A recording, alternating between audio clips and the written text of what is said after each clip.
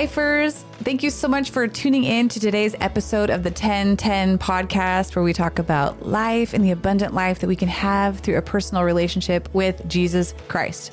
It's been an amazing year so far. I know that you're going to love today's guest, my friend Angie Pursley. She's going to share about the ways that God has been faithful to her through the lives of her children. And so I'm so glad that you tuned in today. Let's get started.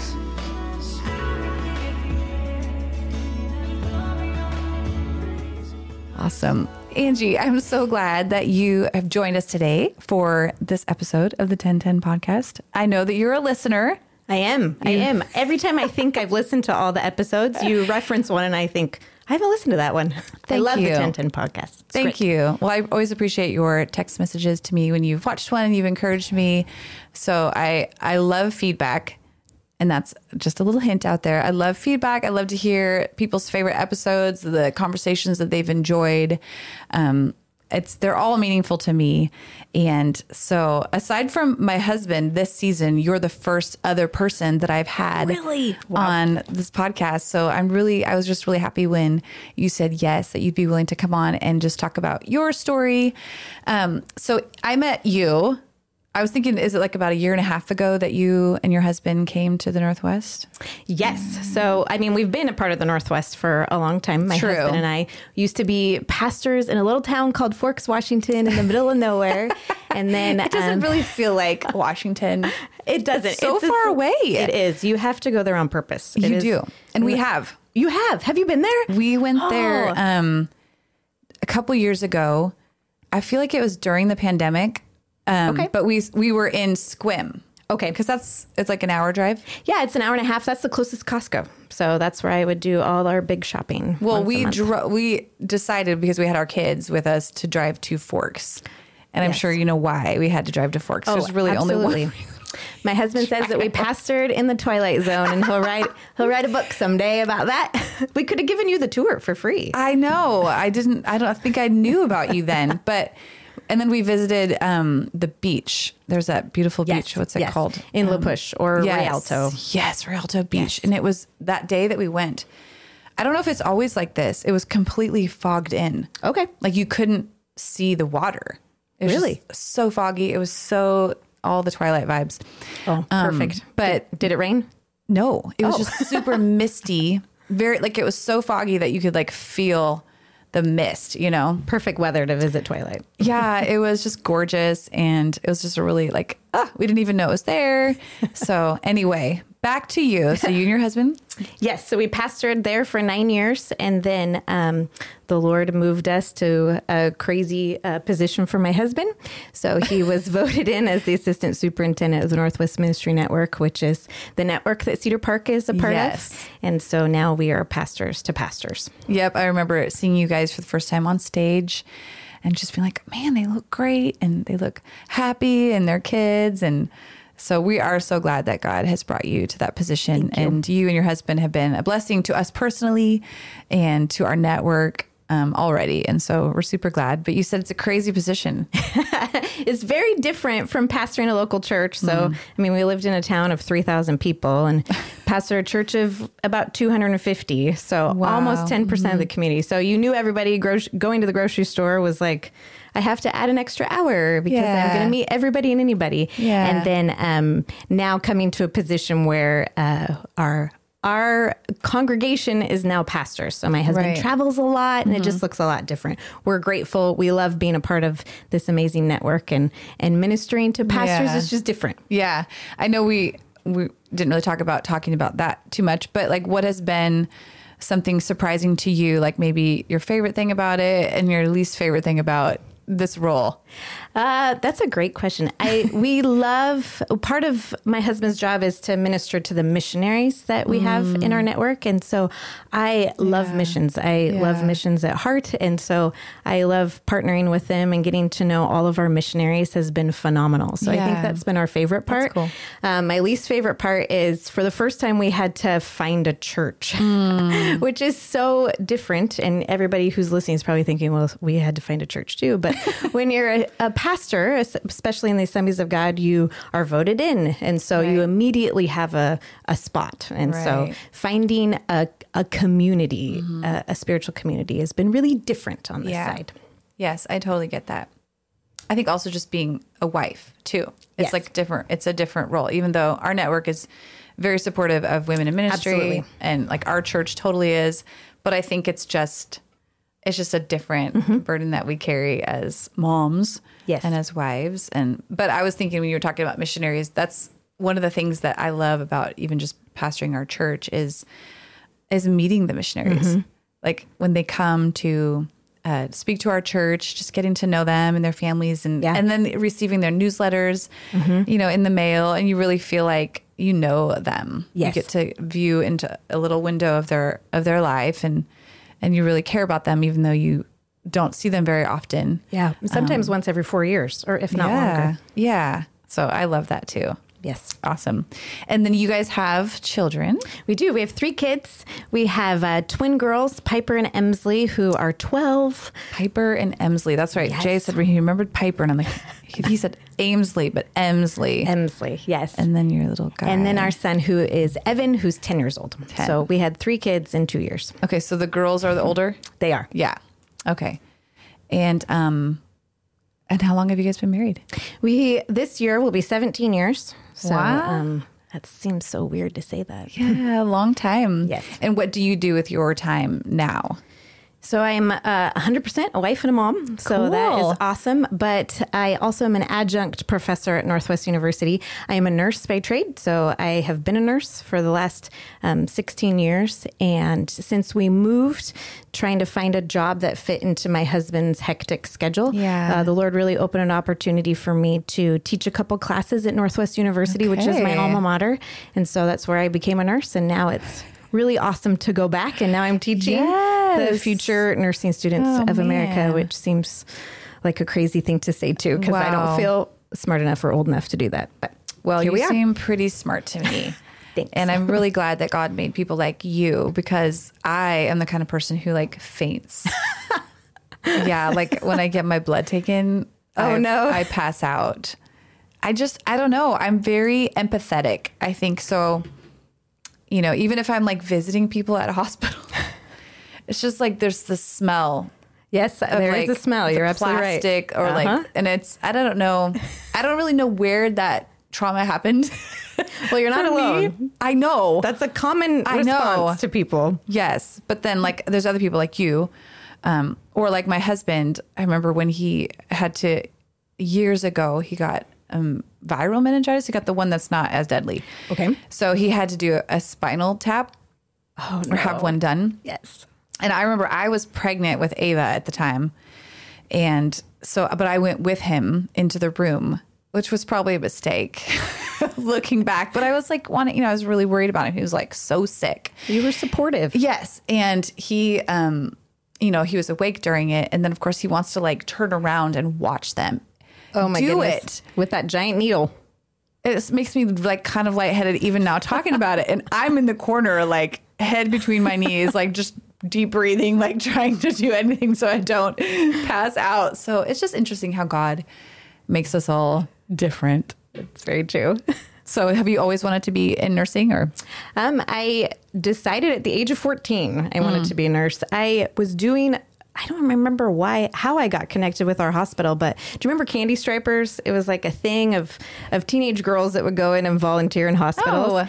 And so our hospital had a program like that. And I needed some community service hours for our school. I went to a really tiny private school, very similar to the way that Cedar Park School is. Yep. And so I needed some community service hours. And I don't remember how I got connected with the hospital, but I fell in love with it. And at that moment, I knew I want to be a nurse. And I love learning about the human body. And I love seeing how God can heal and God can work through people and give them the tools that they need to help people who are sick. And so at the age of 14, I decided I want to become a nurse. So good for you.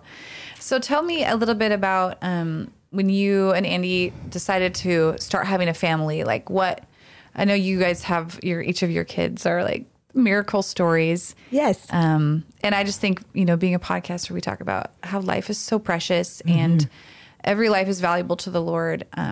And even when it comes to fertility, like there's people are all over the map with it. You know, some people, it's like they get pregnant at the drop of a hat. Other people, for years or not at all. Or have really difficult pregnancies. But tell me a little bit about your journey into motherhood. Sure. So I knew I wanted to have kids. And Andy wanted to have kids. He came from a family he had 3 siblings. I had 1 sibling. And so I always wanted to have 3 or 4 kids is what I said. I'm a planner, so I would have my whole life planned out for you. And I've heard it said that if you want to hear God laugh, just tell him your plans. Oh boy. And that is exactly the story of my life. Anytime I planned something, it was like, well, that didn't work out. Oh, that's so good. So Andy and I met at Northwest University, fell in love, got married right after we graduated from college. He was a youth pastor. I was a nurse, and I wanted to get my career going. Okay. So, and I also was the breadwinner. So, I mean, when you're a youth pastor, what are you talking about? We relied on my income as a nurse. And so, became a nurse, and Andy and I were on the 5-year plan, and then we said we want to have kids in 5 years, as if that's how that happens. So at 4 years, I started seeing all my friends who were married around the same time we were, going through life around the same time. They were all having babies, and all of a sudden I realized at that age I felt super old. So you were like 20. I was 27 at the time. Super old. Super old. You're like, if only. So really felt like, hey, maybe this is now where we should start planning. And ended up getting pregnant, got really sick really early on, and I had never been pregnant. So, I mean, I knew all the things of being a nurse. This must be what it's like to be pregnant, and this is awful. And we went in for our 8-week ultrasound, first ultrasound, so excited. I always say we found one little jelly bean in there. And so on the ultrasound, saw one baby, and just went on in our journey of we're so excited that this is the timing that God has for us. And then at our 12-week appointment with the doctor that I had, she was a phenomenal physician. And I knew her. I worked with her. So I'd had a great relationship with her, and we were in our second appointment, and all of a sudden she said, I don't really hear the heartbeat. It's not uncharacteristic. I'm not going to worry you, but let's just go get another ultrasound just to see what happens. And so I knew that it could either be good or it could be bad. So I was trying very hard not to worry in those few short moments while she's pulling in the ultrasound machine. And I'll never forget, we were sitting there having a conversation, and she's just talking to me. And all of a sudden I saw on the ultrasound, not one jelly bean, but 2. You saw it first? I did. At the same time, my doctor did. And so all of a sudden I gasped, and she started laughing. And Andy was so confused. He had no idea what he was looking at. And so she just started laughing, and he said, why are you laughing? And she said, you're having twins.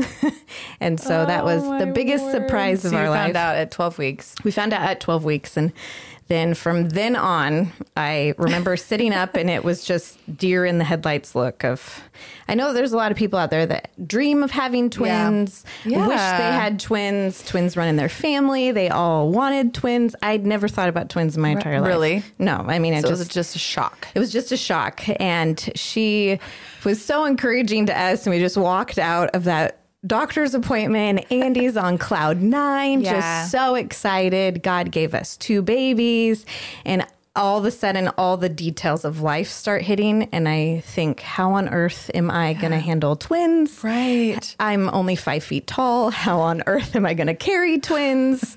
This just sounds your first, so complicated. So it's like all the, wow. So it was quite the life-changing moment for us. And so that was how we ended up having a family right away. I'm thinking, I was like smiling really big because I'm just thinking about, hopefully this isn't TMI for our oldest daughter, but her and her husband, they've been married, like about 4-ish years, and they're planning to start their family this year, Lord willing. And she's probably thinking like, oh no, twins. I never thought about it. You never know. You never know. In our family, though, it is kind of like that. Jay's grandpa is a twin. And actually, Jaslyn was a twin. Okay. Yeah. So when I was like 5 weeks, I thought that I had miscarried, but it was her twin. It's a twin. I think. Yeah. So, I mean, it's definitely possible Absolutely. for her to, or any of our kids to have Anything is twins. possible. So I know you've been pregnant then again with Evan. So do you feel like with twins that you were more sick? Oh, absolutely. 100%. Yeah. I mean, I was so sick from early on. And I was sick for at least, I took anti-nausea medicine until I was 20 weeks pregnant. Oh, wow. So I remember thinking, I was reflecting on it this morning of, you think about, that seems like so long ago, but it was like yesterday. And there really was maybe 1 or 2 weeks that I felt good. Really? Yeah, it was a rough pregnancy. Yeah. Every part of it was hard. And so I was very sick. I had to work a lot. And so trying to muster yourself out of bed to go take care of patients was really tough at the time. That makes it worse when you are like, because I remember when I was pregnant with Talia and a student trying to get up early in the morning and go to classes. I just was always so nauseous. It's like all day long nausea. Yeah. But for me, it was usually like the first trimester that I was sick, and then I felt better. And then, you're miserable the last. Oh, yeah. It was like 2 weeks. I cannot imagine 2 though. Yeah. I was about 26 weeks, I think. And I had some people once you're pregnant with twins, it's like comes out of the woodwork where you find out all these people who had twins. And so I was part of this moms group online of people that I knew who had twins. And they said at 26 weeks, you're going to get really big, really fast. And that's exactly what happened. And so after 26 weeks, it was lots of, Did you have to do bed rest or? I did. So I went on bed rest about 5 weeks before my girls were born. So I had preeclampsia, which is high blood pressure. And so I was 6 weeks before they were born. So about 28 weeks, I went on bed rest. So it was modified bed rest. I could still get up and go around, but not very much. Right. And so it really turned our life upside down. My mom was a teacher at the time and said this was what I needed to retire. So my mom came and lived with us for the last month before I gave birth. And then we were trying to keep the babies in as long as possible. Right. And then at 34 weeks, they were born. Wow. So they were born pretty early. They were premature. And So did you just go into labor or? Yes. So I was taking a lot of medications to try to stop any kind of preterm labor. Yeah. So I was on a lot of blood pressure medications. And the last week before the girls were born, I was on complete bed rest. So I was allowed to go to doctor's appointments, which were every day. So at that time, that last week before they were born, just lived at the hospital. it took forever for me to get in the car. And then my mom would take me to the hospital. I'd have an NST. They did a lot of stuff. And I remember the day I went in that I ended up, my water broke and I had them that morning. I saw my doctor and she said, you just need to keep these babies in for 1 more week. And that's our goal is for you I can deliver them here. At the time we were youth pastors in Anacortes. So she said, I can deliver them here in 1 week. So keep them in for 1 more week. Yeah. And I remember walking in and the doctor looked at me and she looked at my mom and she said, is she bigger from yesterday?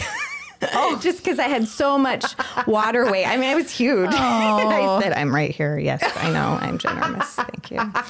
Hello. So, Andy was actually on a missions trip with our students in Eastern Washington. And so luckily, the youth leaders said you need to take another car just in case Angie goes into labor. Yeah. And I said, I am not going into labor that early. And little did I know. So I went into labor and they rushed me to the University of Washington because it was too early for me to deliver in our little town. And Andy was in Eastern Washington driving 90 miles an hour to get there for the girls to be born. And they ended up being born on his birthday. What?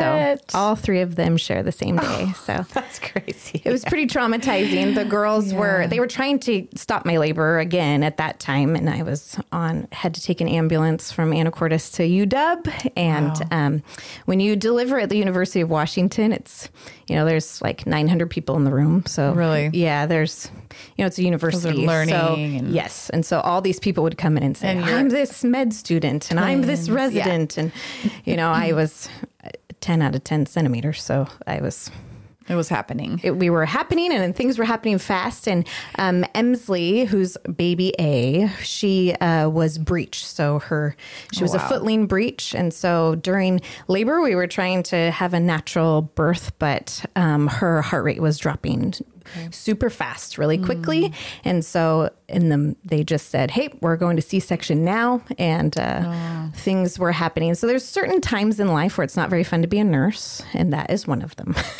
So I remember being in the operating room, and there's all these machines beeping and all these people were standing by, and there was a large team that was in there, and I could see the heart rate just dropping. And I remember thinking, okay, Lord, I'm either delivering some babies today or I'm about to meet you. So it was pretty traumatic, and it was traumatic for my husband. My blood pressure was skyrocketed, and our daughter's heart rate was dropping really quickly. And so they tried really hard to keep me awake and place an epidural, but when you're 10 centimeters and having contractions every minute, it's really hard to place an epidural. So no kidding. They had to place me under general anesthesia. And the anesthesiologist must have given me a lot of medication, because it took a very long time for me to wake up. Really? Like about 4 hours, which is not normal. So my poor husband was all by himself, and he shares this story of how traumatizing it was for him. Really? He came in, they said, let her husband come in and say goodbye. And it was like this weird thought of... They said that to him? They did. They said, it's time for you to say goodbye. And they're just thinking, goodbye until after surgery. But it was this weird moment. He just felt like, what does that mean? What does that mean? What does that mean? Yeah. So we're so grateful for modern medicine. 100 years ago, I would have died. And so would have one, if not both of our girls would have. So after they were born, they were tiny, 3, 5, and 312. Wow. And just these little peanuts. So we have called them the Pursley peanuts since the beginning. And so, but they were healthy, they were tiny, but they were mighty. And so then our journey began as parents. Yeah. So did they have to go into like ICU type care for the... They were in the NICU for 3 weeks. NICU, yeah, that's what it was. And they call them gainers and growers. So they were healthy physically, just were born early and needed to learn how to eat and how to breathe. And that suck swallow reflex develops in the 34th week. And that's why the doctor wanted you to go one more week. Yes. Multiple reasons, but that was one of them. So we spent our time going back and forth between Anacortes and UW until they got bigger, and we were ready to take them home and start our journey as parents. Wow. So how long were they in the hospital then? 3 weeks. 3 weeks. Okay. You might have already said that. That's okay. Missed it, but 3 weeks. Wow. That's amazing. And now they're how old? They're 12 years old. Wow. So we're about to go into the teen years this year. They'll turn 13. So you can pray for us. 2 teenage girls at the same time. Yes. You know what that's like. I do. So you need to give me some tips. I think that might have been around the season that we homeschooled our family. We did a couple of years, because I feel like especially with girls in like middle school, it's just challenging. Yeah. There's a lot of feelings. And just sometimes you don't feel that room to be you. Yeah. Because you're trying so hard to fit in and not impress, but just be accepted. And so, and kids are stinker faces.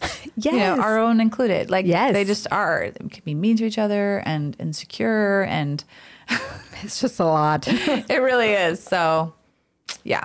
But, prayer is powerful. Thank you. And it really does make a difference. Okay. As well as in talking to your kids about their friendships and their relationships. And also, and I know it sounds like I'm just, the pastor's wife saying this, but being a part of their youth group. Mm-hmm. And I hear so many parents say to me, my daughter or my son, they don't have any friends and they don't fit in youth group. And so we don't go. And I'm like, okay, that's too bad. But you don't go to church as an adult just because that's where your friends go, because you're not there primarily to, be with your friends. You're there to encounter the Lord. That's right. And so I think we as parents need to teach our kids that at a young age, that like church isn't just what you get out of it and how it meets your needs, but like what, why you go is to spend time with the Lord, to draw closer to him. And relationships take time. Absolutely. They just do. And if you show up consistently week after week, even if you don't talk to anybody or nobody talks to you, I guarantee you that there will be a day when somebody else, reaches out to you, or you see somebody and you'll become lifelong friends with them. And that's just the way it works. And I think parents, it's easy for us to just feel sorry for our kids, right? Because we love them and we're like, oh, it's so sad that you don't have friends or you feel insecure. And so we try to shelter them from any hard moments, but then they're not learning to work through those hard moments. Yeah, that's not life. Yeah. I mean, I remember when I was in high school, we lived in Snohomish and then we moved to Bothell. And so I went to a new high school. I did my sophomore year at Snohomish High School, and then I did my junior and senior year at Woodinville High School. And I had been at Cedar Park my whole life, so I didn't grow up with all these kids like all of them grew up with each other. Oh, sure. So I kind of like stepped into a high school environment where these kids literally had known each other, since they were kids. Cedar Park didn't have a high school at the time, which is why I went to public. And there were, when I went to Woodinville High School, I had some friends, but we had 3 separate lunch periods because the school was so big and the cafeteria wasn't that big. So I didn't have lunch with any of my friends. And so I would sit by myself for lunch. Aww. My first half of my junior year. And I remember to this day, how I felt. I remember feeling like, what's wrong with me? Like, why don't I have any friends? And, but I made it. And I worked through it. And it's okay for our kids to go through hard times, That's right. Because they have a family. When they come in the evening, I come home and my parents talk to me about it. Yeah. And I had friends at my youth group. But at that time, by that time I had made friends because I went to youth group every week. Yes. Whether I liked it or not. It was just a rule in our house. You just go to church. And my cat is just losing her mind over there. You can help her out, Ivan, if you can. You can open the door for her. I love animals. One of my favorite podcasts, I listen to Jan Markell, and she has cats, and they often will climb up into her lap. So I think it's totally fine if the animals participate in the podcast. I think it's great. Anyway, long story short, just encourage your girls in this season. There'll be good times and bad times, and that's normal. And even at a Christian school, my daughter Jazzy and I were just talking about this. She felt that way. Even at our Christian school, that, not everybody at the school is pursuing the Lord. Absolutely. And it's okay to know that and recognize that. There are some that are. And so those are the people that you want to run with, and it's okay to be like, you know what? I'm your friend, but I'm not going to hang out with you because you're not running for the Lord. Right. And so just talking to your kids about finding those people that inspire them in the kind of person they want to be. Yes. And just be with them. And sometimes that means being alone. That's true. If you can't find them or they're not there or, That's absolutely true. And life is hard like that. But I think, I don't know, you can do hard things. That's right. Well, we need kids to know that. Right. We do. And parents to know that. We bleed for our children, right? Oh man, my children are I'm wrapped around their fingers. Is that how it works? They wrapped around. I want them to be happy. I want them to have strong friendships and, and especially when they're young, I hate it when they feel insecure. But. Well, and do you ever see yourself in your children too? Totally. Yeah. I see myself and I think, at that age, I really struggle with that. I don't want you to have to walk through things I had to walk through. But we have to, I'm just constantly reminded to be a listening ear. Yep. And to listen more than I speak, which sometimes I have a problem with that. So it's so easy to project my problems, things I struggled with onto my kids.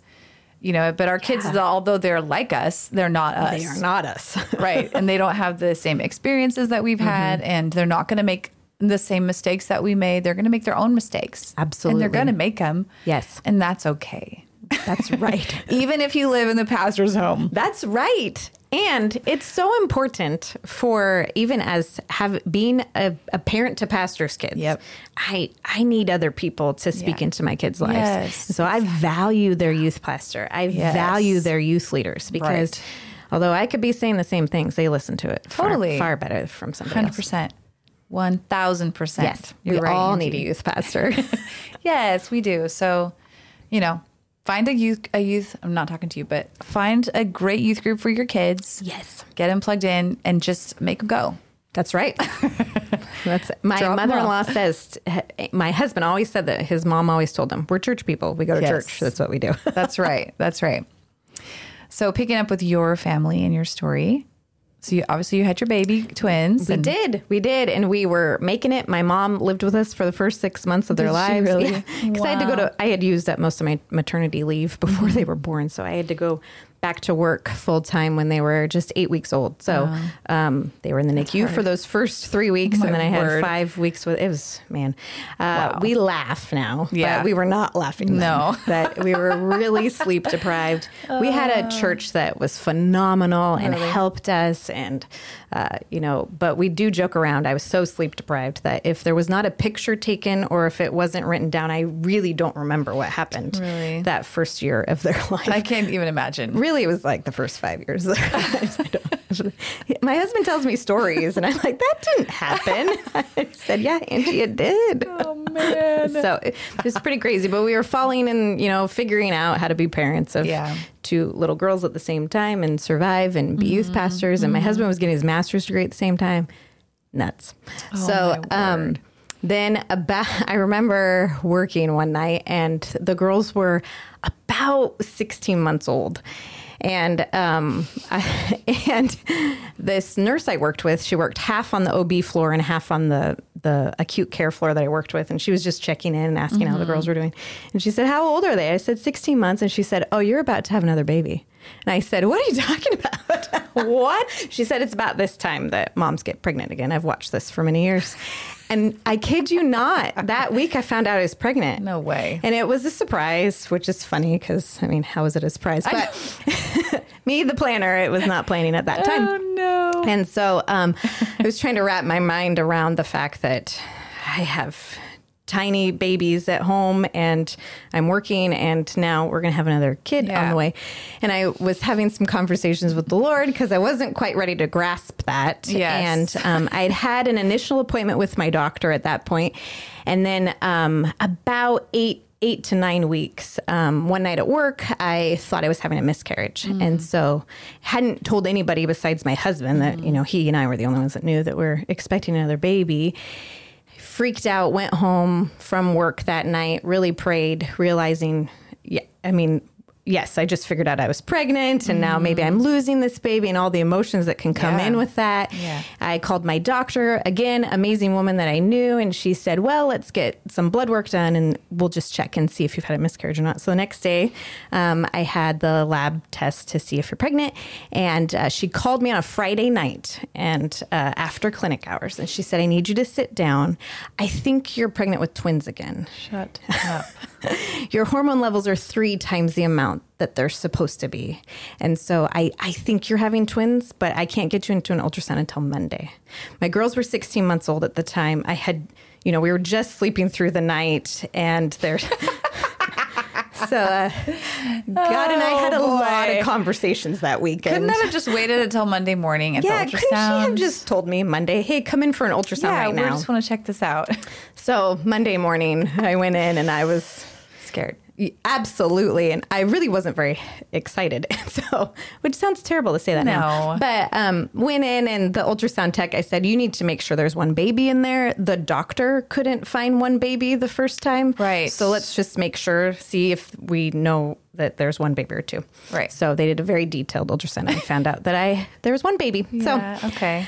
So we went in our journey. I was just getting to grips, realizing that I was pregnant again and tackling. But at least it was only one. It was only one. I was not nearly as sick. Mm-hmm. And then around the same time, my husband was voted in and hired as the new lead pastor of Forks Assembly.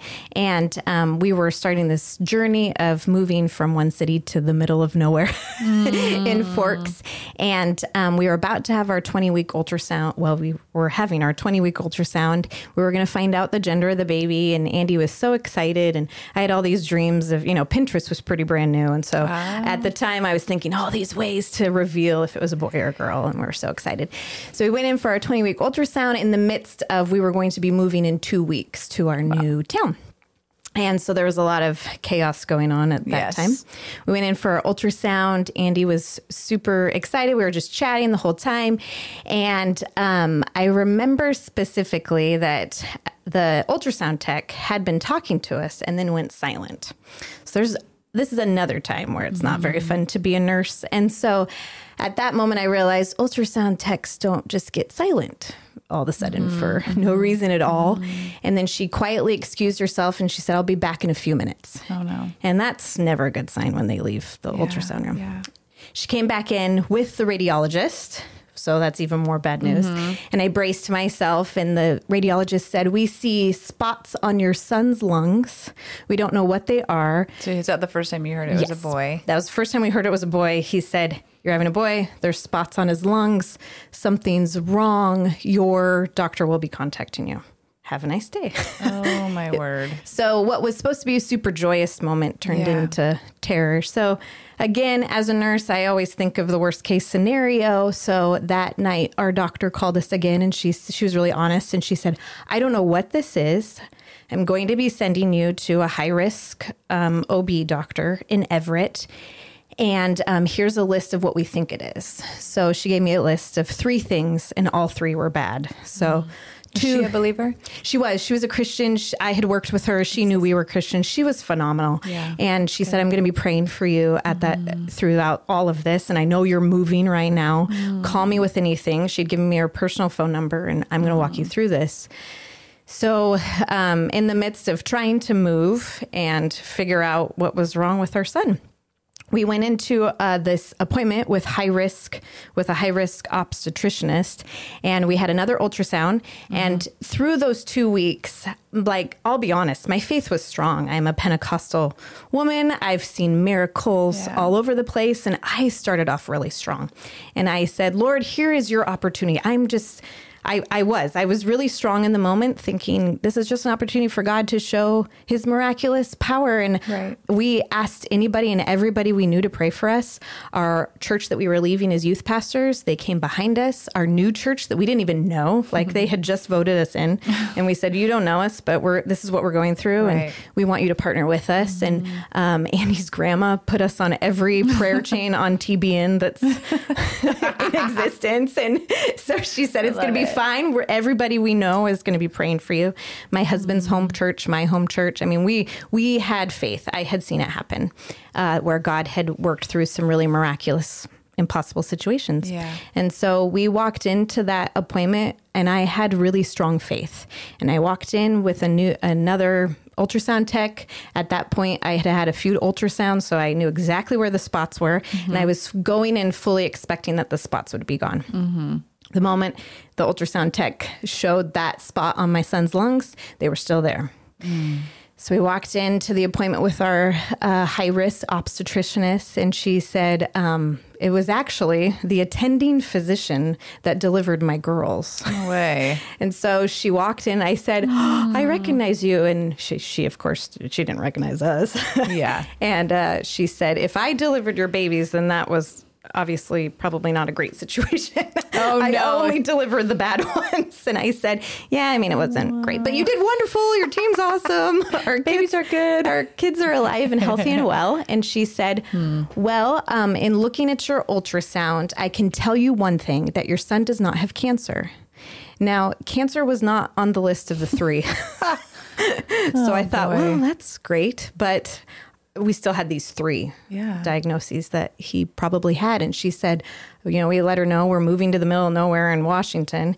And she said, you need to prepare yourself that you're going to be delivering at no place else besides the University of Washington, because your son is likely going to need surgery the second he's born. We're going to transfer him to Children's Hospital. This is what your reality is.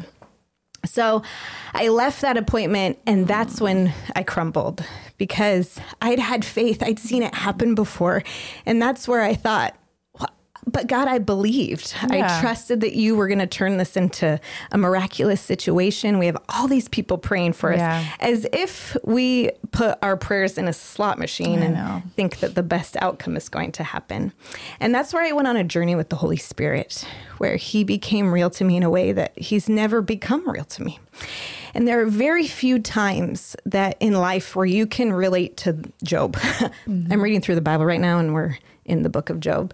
And there's not much of Job's story that I can relate to. I mean, here's this man who the Bible says, where can you find a more righteous person? So a man who's full of faith, who was extremely wealthy, successful at everything he did, had 10 kids. I mean, none. But here's this man who goes on, loses everything. And then at the end of the book, God shows up. It says that God shows up in a whirlwind and begins to express who he is to Job. And I went on this journey with the Holy Spirit where I began to realize who God is, that despite these really scary situations that I was faced with, I served a God who, just because I'm a believer, just because I've seen it, doesn't mean that we're guaranteed life without pain. In fact, the Bible tells us in John that in this world you will have troubles, but I have overcome the world, that Jesus Christ has overcome the world. And I realized, probably for the first time in my life, the sovereignty of God, that despite the circumstances, that God trusts me enough to give me this baby with whatever he has, whatever could be wrong with him, that he's going to never leave me.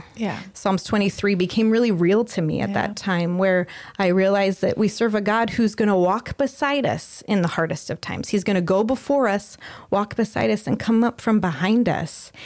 And we went on quite a crazy journey we moved to Forks. In fact, the day that we moved, I thought I was in preterm labor. Oh, wow. I ended up in the little tiny hospital that I would one day work for. And they thought I had appendicitis. Ended up I had kidney stones, which is never fun. No. So at that time, I was able to find a new doctor. So I shared my story of, I have this baby. I don't know if we're going to deliver here, or they tell me I'm going to deliver at UW, but I still needed to find a local doctor. And so the nurses were so kind to me and said, hey, this is the doctor you want. So just in case you're able to deliver here on the peninsula, this person's done it for 1 million years and has delivered thousands of babies, and this is the person you want. So that was the only good thing that could come out of kidney stones. Yeah. While you're pregnant.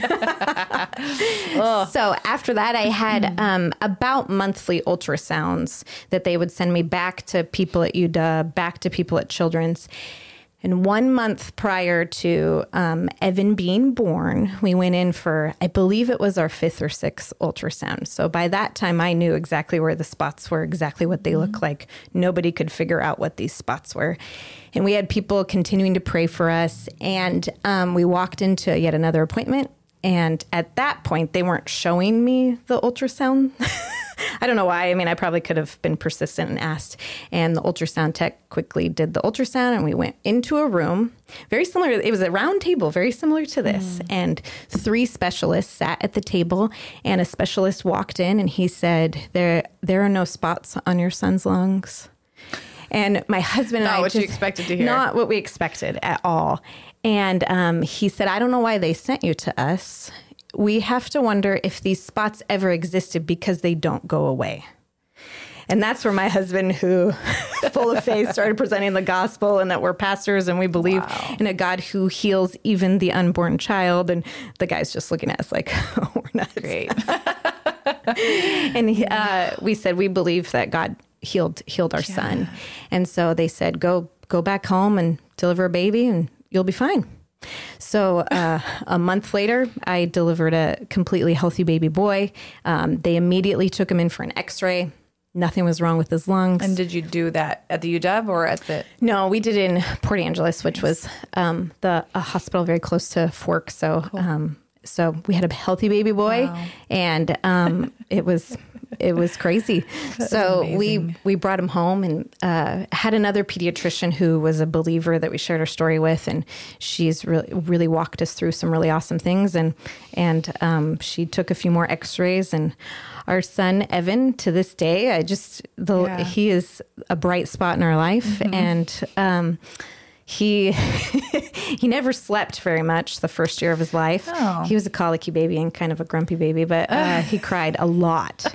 But it was a reminder to me that here was a boy who wasn't supposed to be able to breathe on his own. And, he could cry all he wanted for that first year of life. God's like, you're really going to need this encouragement. He's going to cry a lot. A lot. And the Lord needed an Evan. He is 10 years old. He loves Jesus with his whole heart. He is more spiritually mature than I was until my 20s. I mean, we just see a distinct calling on his life at a very young age that the world would have tried to quiet his voice and take away his breath. But here he is. God's got great plans for all of my children. Absolutely. But it's a reminder that... For every child. Absolutely. Yeah. Absolutely. That's so good. What do you think... How do you... that moment when you talked about everybody was praying, and then you went in for the ultrasound and nothing had changed. I feel like there's so many of us in that place of like prayer requests that we have brought before the Lord so many times, and I was just having this conversation with one of my girls about healing and like why does God, or why does he heal some people right away and other people not, right? Absolutely. And, it was something that she'd been praying about, and she just was kind of like, I just feel kind of like, why is it worth it to pray and ask? Because sometimes when we ask for a miracle, it's like we kind of get our hopes up, I guess is a way of saying Absolutely. it. But I thought what you said about there not being any guarantee of like a pain-free or problem-free life, so like, I guess, how would you encourage somebody who is kind of in that place of like asking for a miracle, but like, how do you live in that tension of waiting? That's a great question. I don't have all the answers by no means.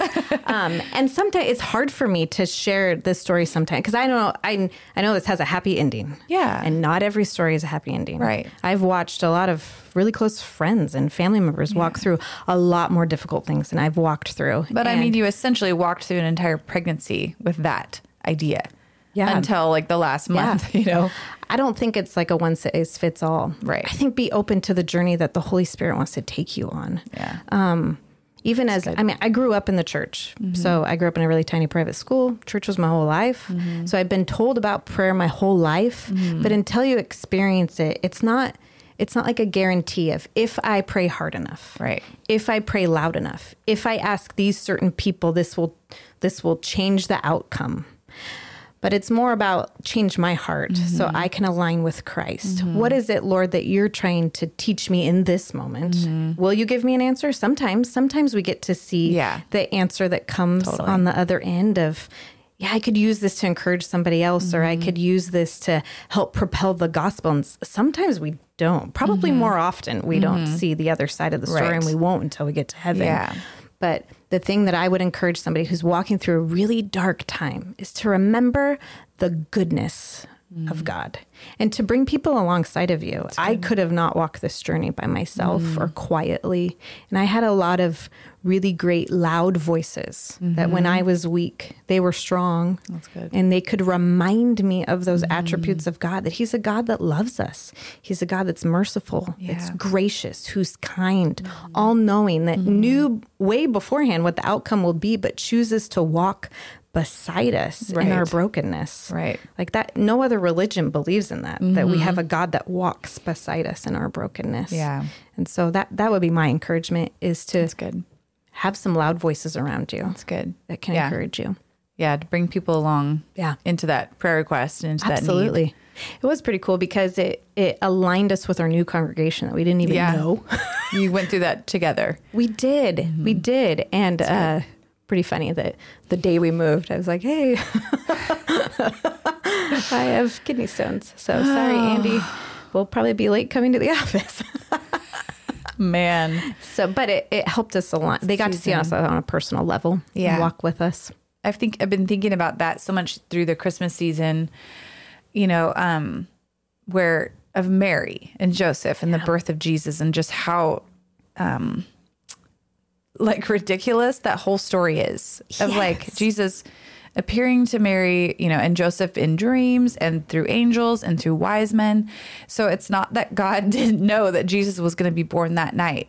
And I just wonder how Mary and Joseph felt when they got to the town.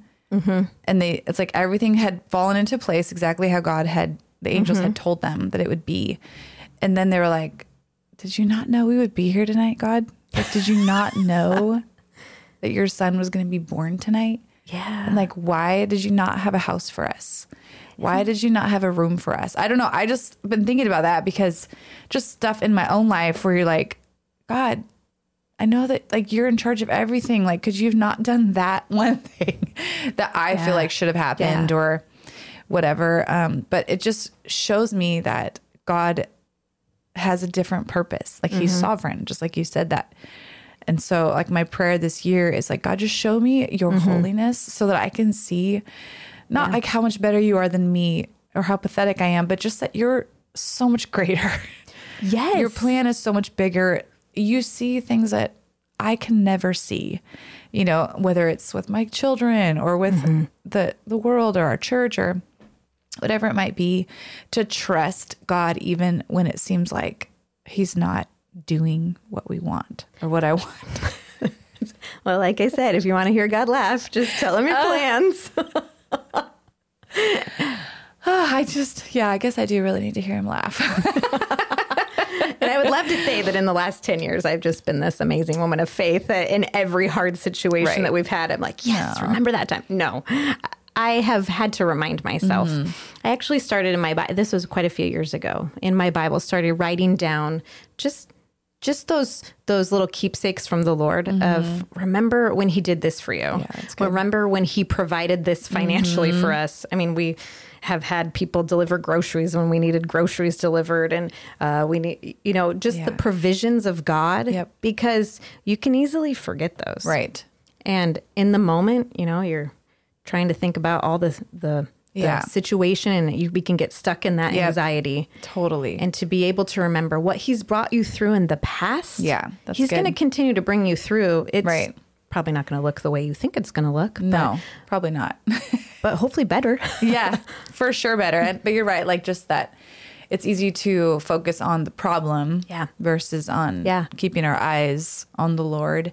And I find that my anxiety in life grows when I'm looking at the situation versus just keeping my eyes on the Lord and in his word and in prayer. And so it's just it's a good story. That's a good reminder to us throughout this, January and New Year, to keep our eyes on the Lord, because I think the world is just going to keep getting crazier in the situations, but God is with us. It is going to get crazier, but I mean, it's been crazy. It's true. I don't know if this is my 5th year reading through the Bible in a year. Good for you. Well, I'd love to say read it. I listen.